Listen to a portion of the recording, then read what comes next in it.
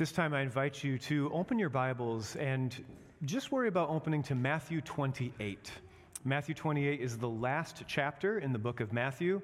There's only one verse from John 12, but we'll get to that a little bit later. As we open to Matthew 28, we're going to read the whole chapter today. And I want to invite you into something that the elders and deacons of the church did this past Monday. As we read all of Matthew 28, this whole chapter of the angels appearing to the women at the tomb, a little bit of a conspiracy going on, and then following Jesus' great commission. As you read, I want you to choose, just pay attention, for what do you think the three most important verses are? The three most important verses in all of Matthew 28. Now, this is an unfair exercise, and I recognize fully, and that maybe seems kind of mean for Easter. But I want you to imagine that if the copy of Matthew's gospel, if the original copy caught fire, and only three verses could have survived the fire, which three do you hope it would have been? And I'll also let you in on a secret. If you're like, I don't think I can narrow it down to three, neither could the consistory. Everybody cheated and chose more than three. But let's cherish each word. Let's pay attention knowing that each verse matters, that we need every single word, and that we would actually be happy to have even more. But what we have is sufficient and perfect for us to know salvation through our Lord. So pay attention as we read this glorious account. What are the three most important verses? But before we turn our attention to God's word, let's pray. Jesus, you live. You live today, and so we ask that your life may be abundant within us.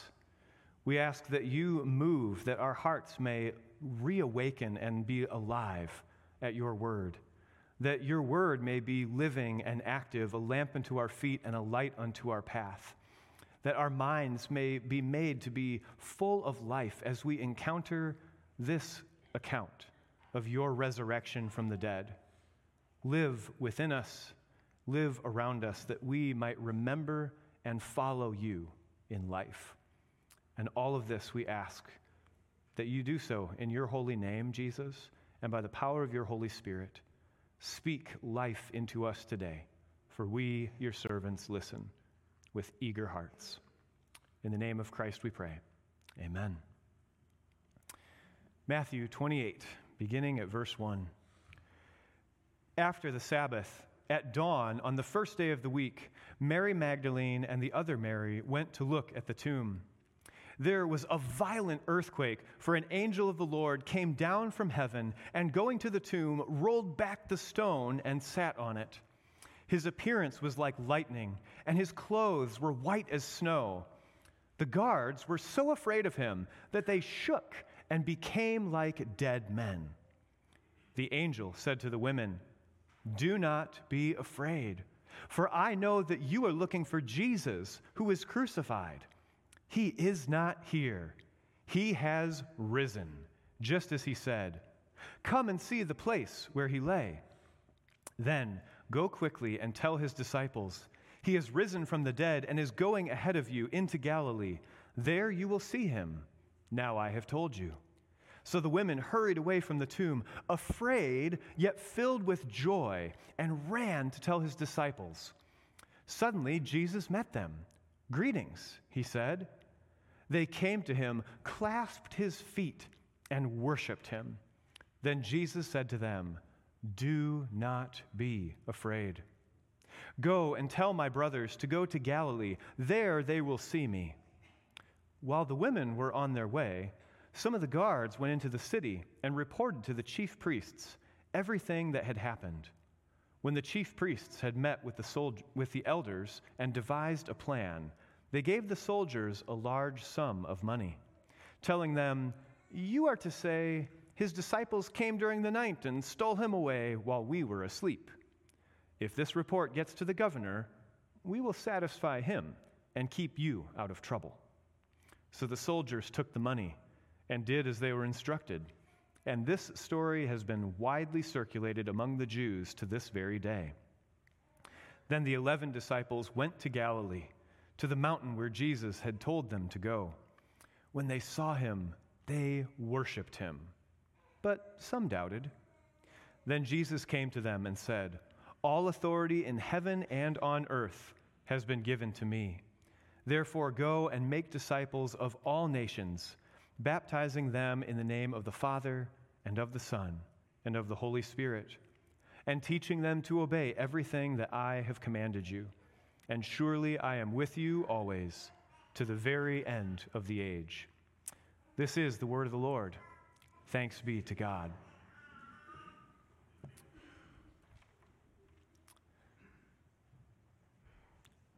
Friends, there is a lot that we can conquer and overcome. And if you look around this room, or friends, if you're online, if you look around at another human being, you can be amazed that we are fearfully and wonderfully made as God created us. And there is a lot that we can overcome. There are a lot of victories. There are a lot of obstacles that we can conquer. And, well, we love those stories, don't we? We love the underdog stories of the team that was never supposed to make it anywhere and makes it to the championship. We also enjoy the uneven odds where it looks like at halftime somebody's going to lose by a landslide, and the arrogance of their opponent, the underdogs inch their way up and clinch victory in the end. We love stories of rags to riches, of those who overcame poverty and hard circumstances and arrived at wealth. We love hearing about how hard it was and how good it is now. We love hearing stories about victories, about obstacles being conquered and overcome.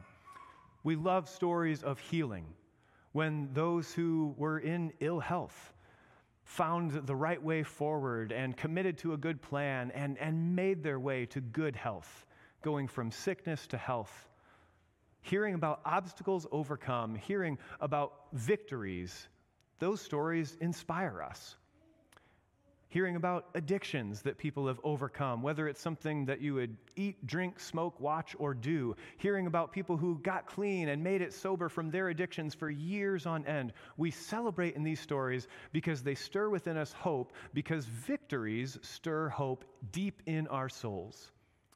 Now, if you're a follower of God, you know that any victory that you have in life, whether great or small, any victory we have is worth giving glory to God for. That we would say, "Jesus, thank you. God, thank you for leading me through my wilderness time and bringing me into a promised land. Thank you for the people you put in my life to make this happen or accomplish it. Thank you for the medications I found, or the doctor or therapist or friend that I needed to get me through this hard time." We could give a lot of thanks to God for all of our victories. But we also know the world doesn't always work that way. And in fact, also, we're aware that plenty of people like to take credit for their victories. That we can say, "I did this. I stuck to the plan. I overcame this." And it can be all about me, myself, and I. And if we have a lens of humility and wisdom, we could say, be careful. Be careful to take too much credit for your own victories without giving glory to God in them. We can accomplish a lot, though. And the wise give glory to God, the foolish give glory to themselves. But there is a type of victory that we celebrate on Easter Sunday that cannot be duplicated by any human being, that all of the strength and wealth and ingenuity of humanity cannot overcome, and that is the victory over death. We can conquer a lot, but we cannot conquer death. We can come back from a lot. We can be down and out and make a great return, a great comeback, but we cannot come back from the grave. Yes, we can be resuscitated if we've only been dead for a short while, but we cannot be crucified, died, and buried and manage to rise again triumphant and victorious on the third day. The victory of life to death, overcoming the grave, that victory only belongs to God. We cannot duplicate it. We cannot accomplish it on our own.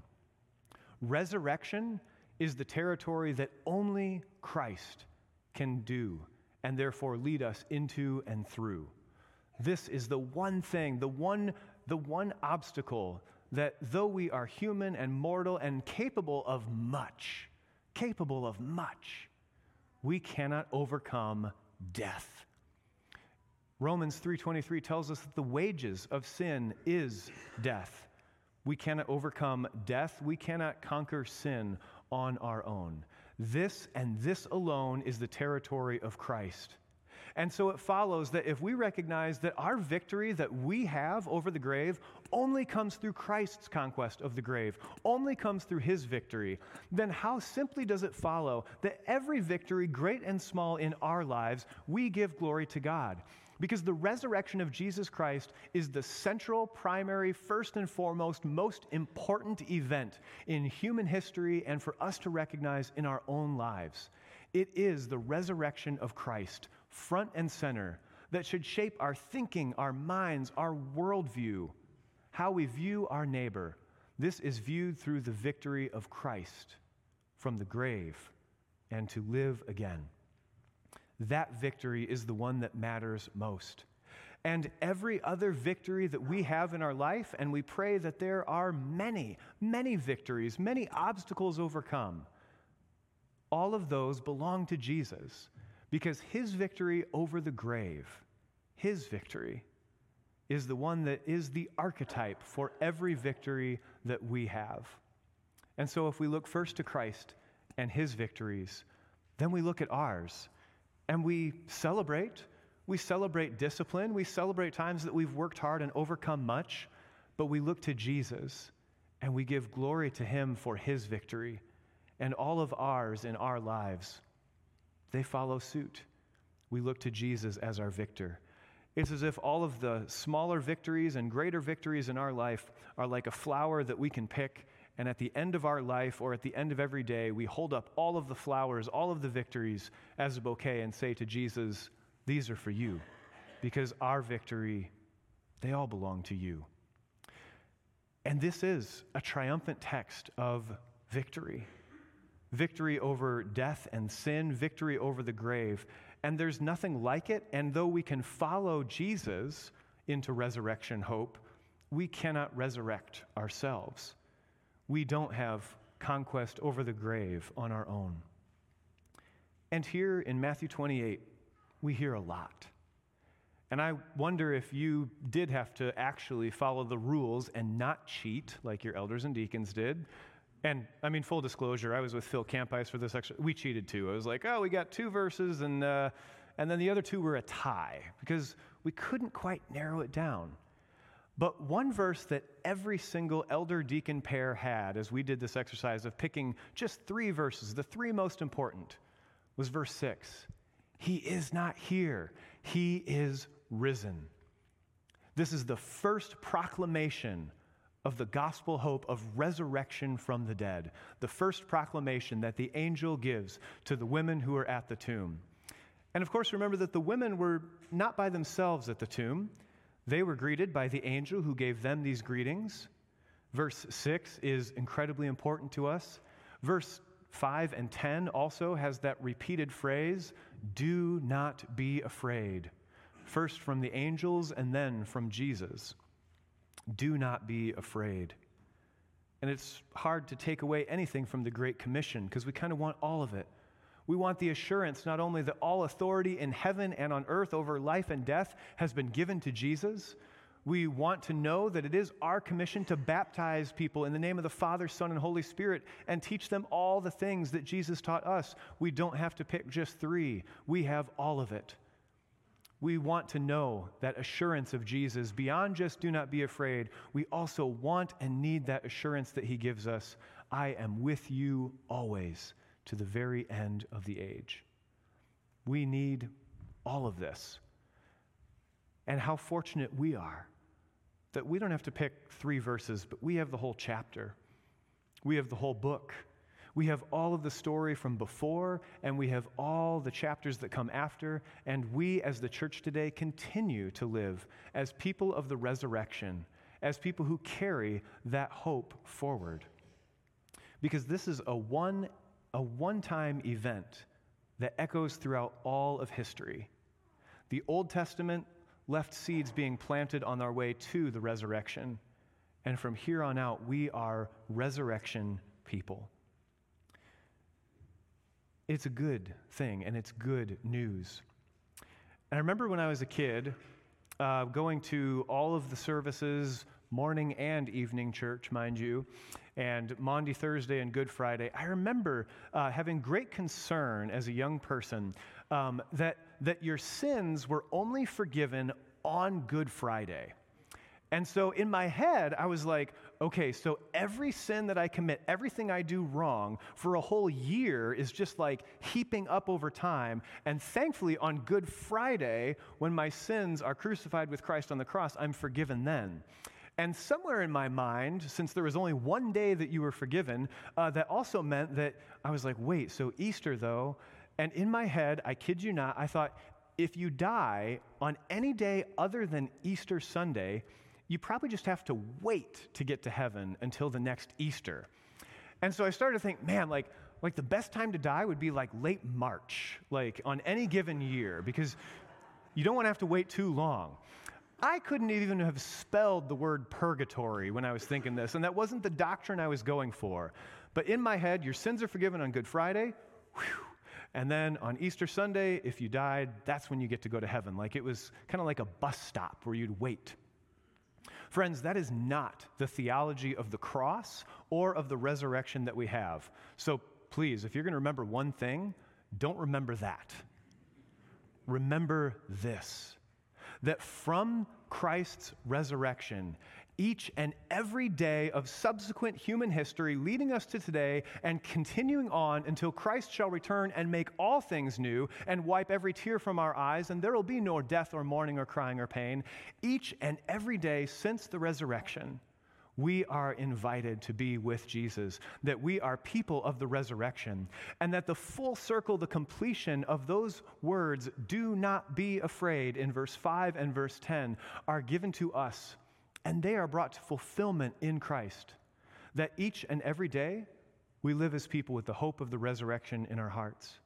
And that any day that Christ calls us home, whether we see it, whether it is a long way coming, or whether it takes us like a thief in the night, we are resurrection people who belong to Jesus in body and in soul, in life and in death. When the angel said, "Do not be afraid," there was a whole new dimension of fearlessness that was opened up by Jesus rising from the grave.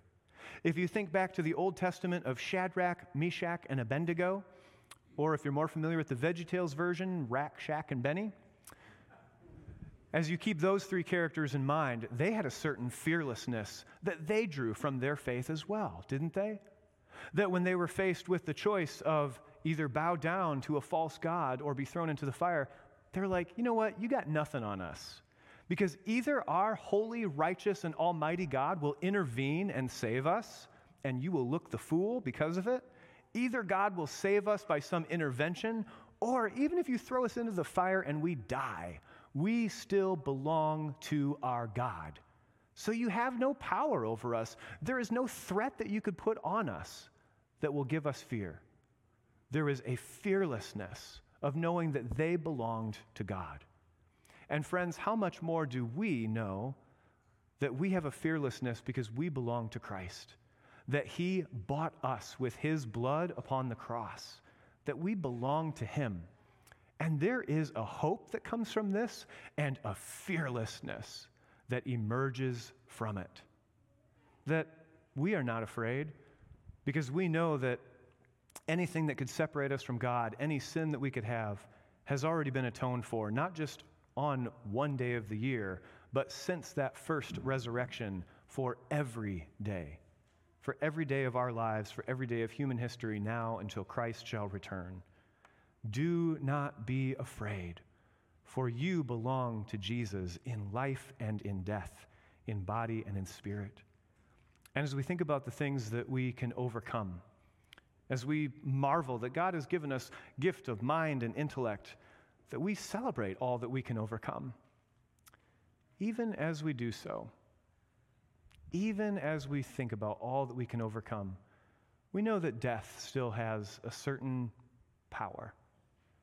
And whether you're a regular part of North Holland or whether there's a different worshiping community that you're a part of, if we live life long enough, we experience the pain of death, the grief of it. And we're not told in Scripture to avoid or ignore that pain or bypass it somehow, but rather 1 Thessalonians tells us we do grieve, but we grieve not as those without hope. We grieve in resurrection hope. Even in this last year at North Holland, in the nine-ish years, 8.5 years I've been pastor here, we've had a lot of deaths. And there is a loss. And sometimes we feel just a bit cheated by death.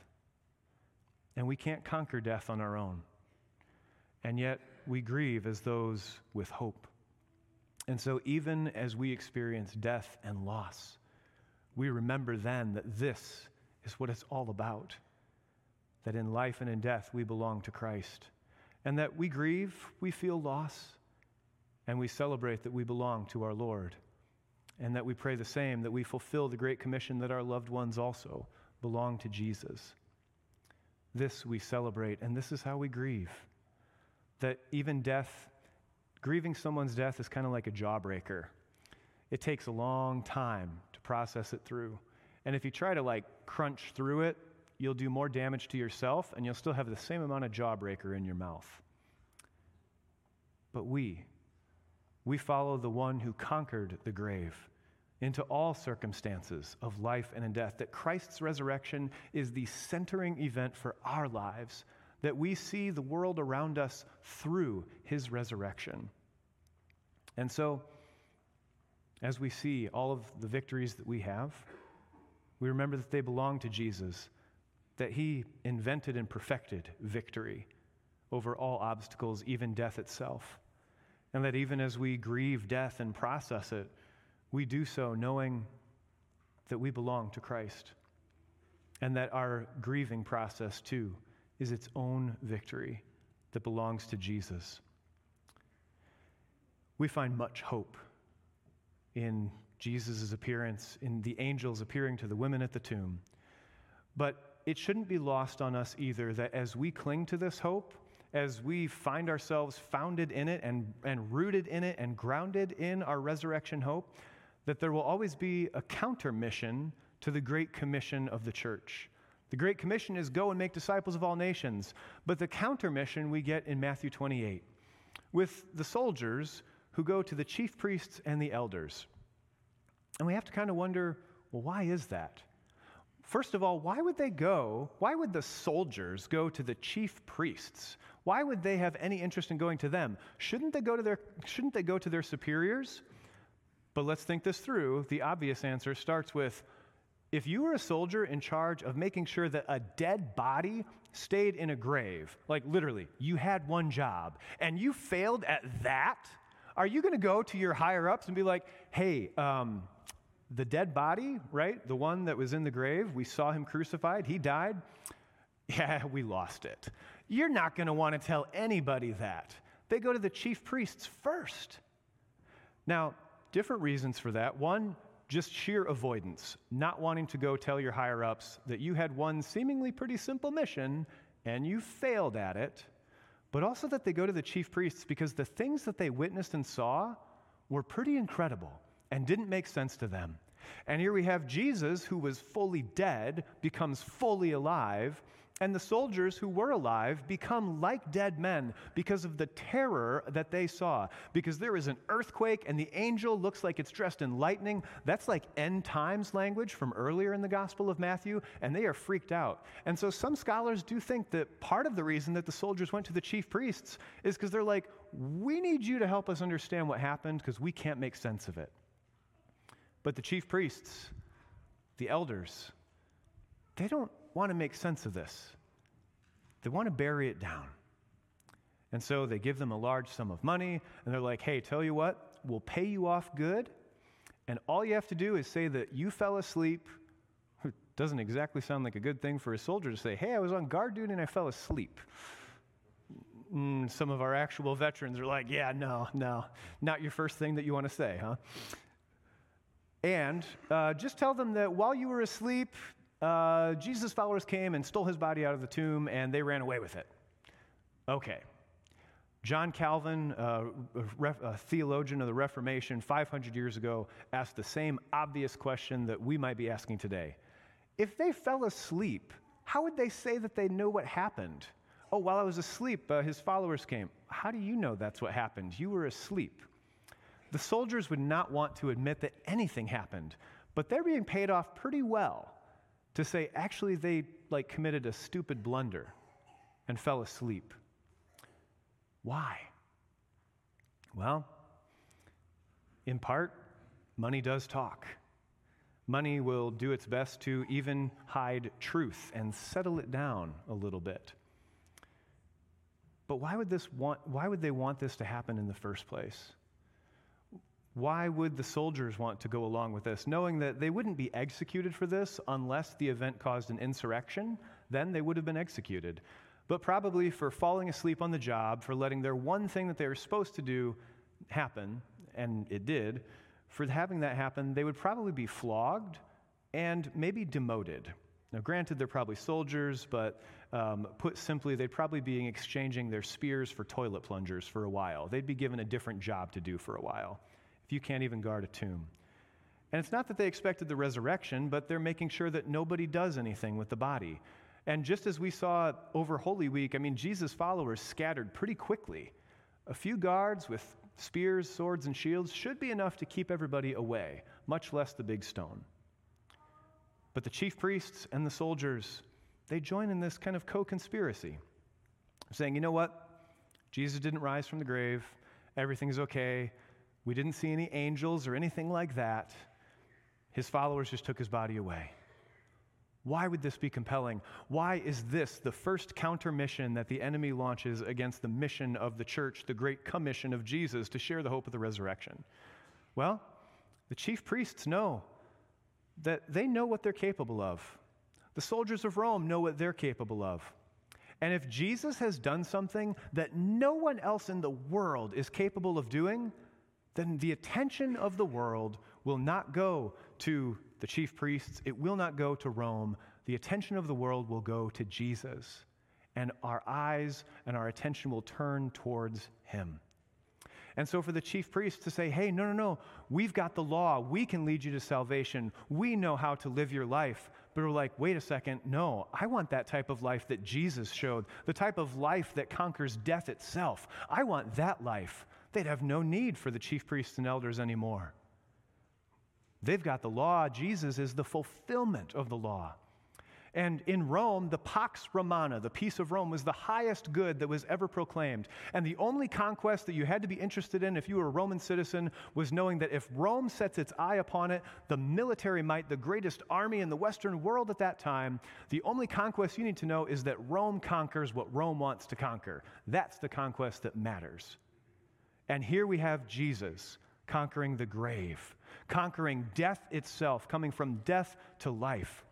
And if that conquest is true, then all of the conquests of Rome don't matter, because Jesus did something that the strongest economy in the world, the strongest military in human history at that point, that none of them could accomplish. That Jesus has done something that all of our money and might and intellect and will, though they are great, cannot even touch what Jesus has done for us. He is risen. He is risen indeed. And so, friends, as we center ourselves on resurrection hope, as we remember that all that separates us from God died on the cross, and all of the victories that we could possibly hope for and imagine happened on that Easter morning when the grave was empty because Jesus is no longer there. He is risen. At that moment, our eyes ought to turn to Jesus every single day. That our lives, our victories, our struggles, all of it is seen through the lens of the empty grave and Christ's resurrection.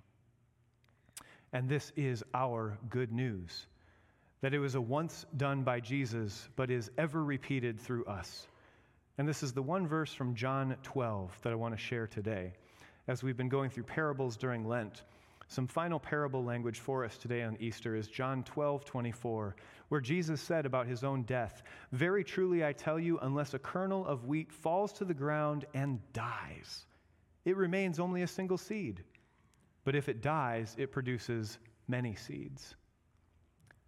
Jesus' death was the one seed from which many would continue to sprout and blossom and plant more and more and more. And we gathered here today, and churches throughout the world are evidence that the harvest continues to be great, and that we've followed through on the things that Jesus told us to do. In Matthew 28, go and make disciples of all nations, baptizing them in the name of the Father and Son and Holy Spirit. This is our good news. And we are just one seed among many, many, many throughout history that we continue to celebrate Christ's resurrection hope. Jesus told us to go and make disciples, to share our resurrection hope, to see the world with this great victory as our primary lens.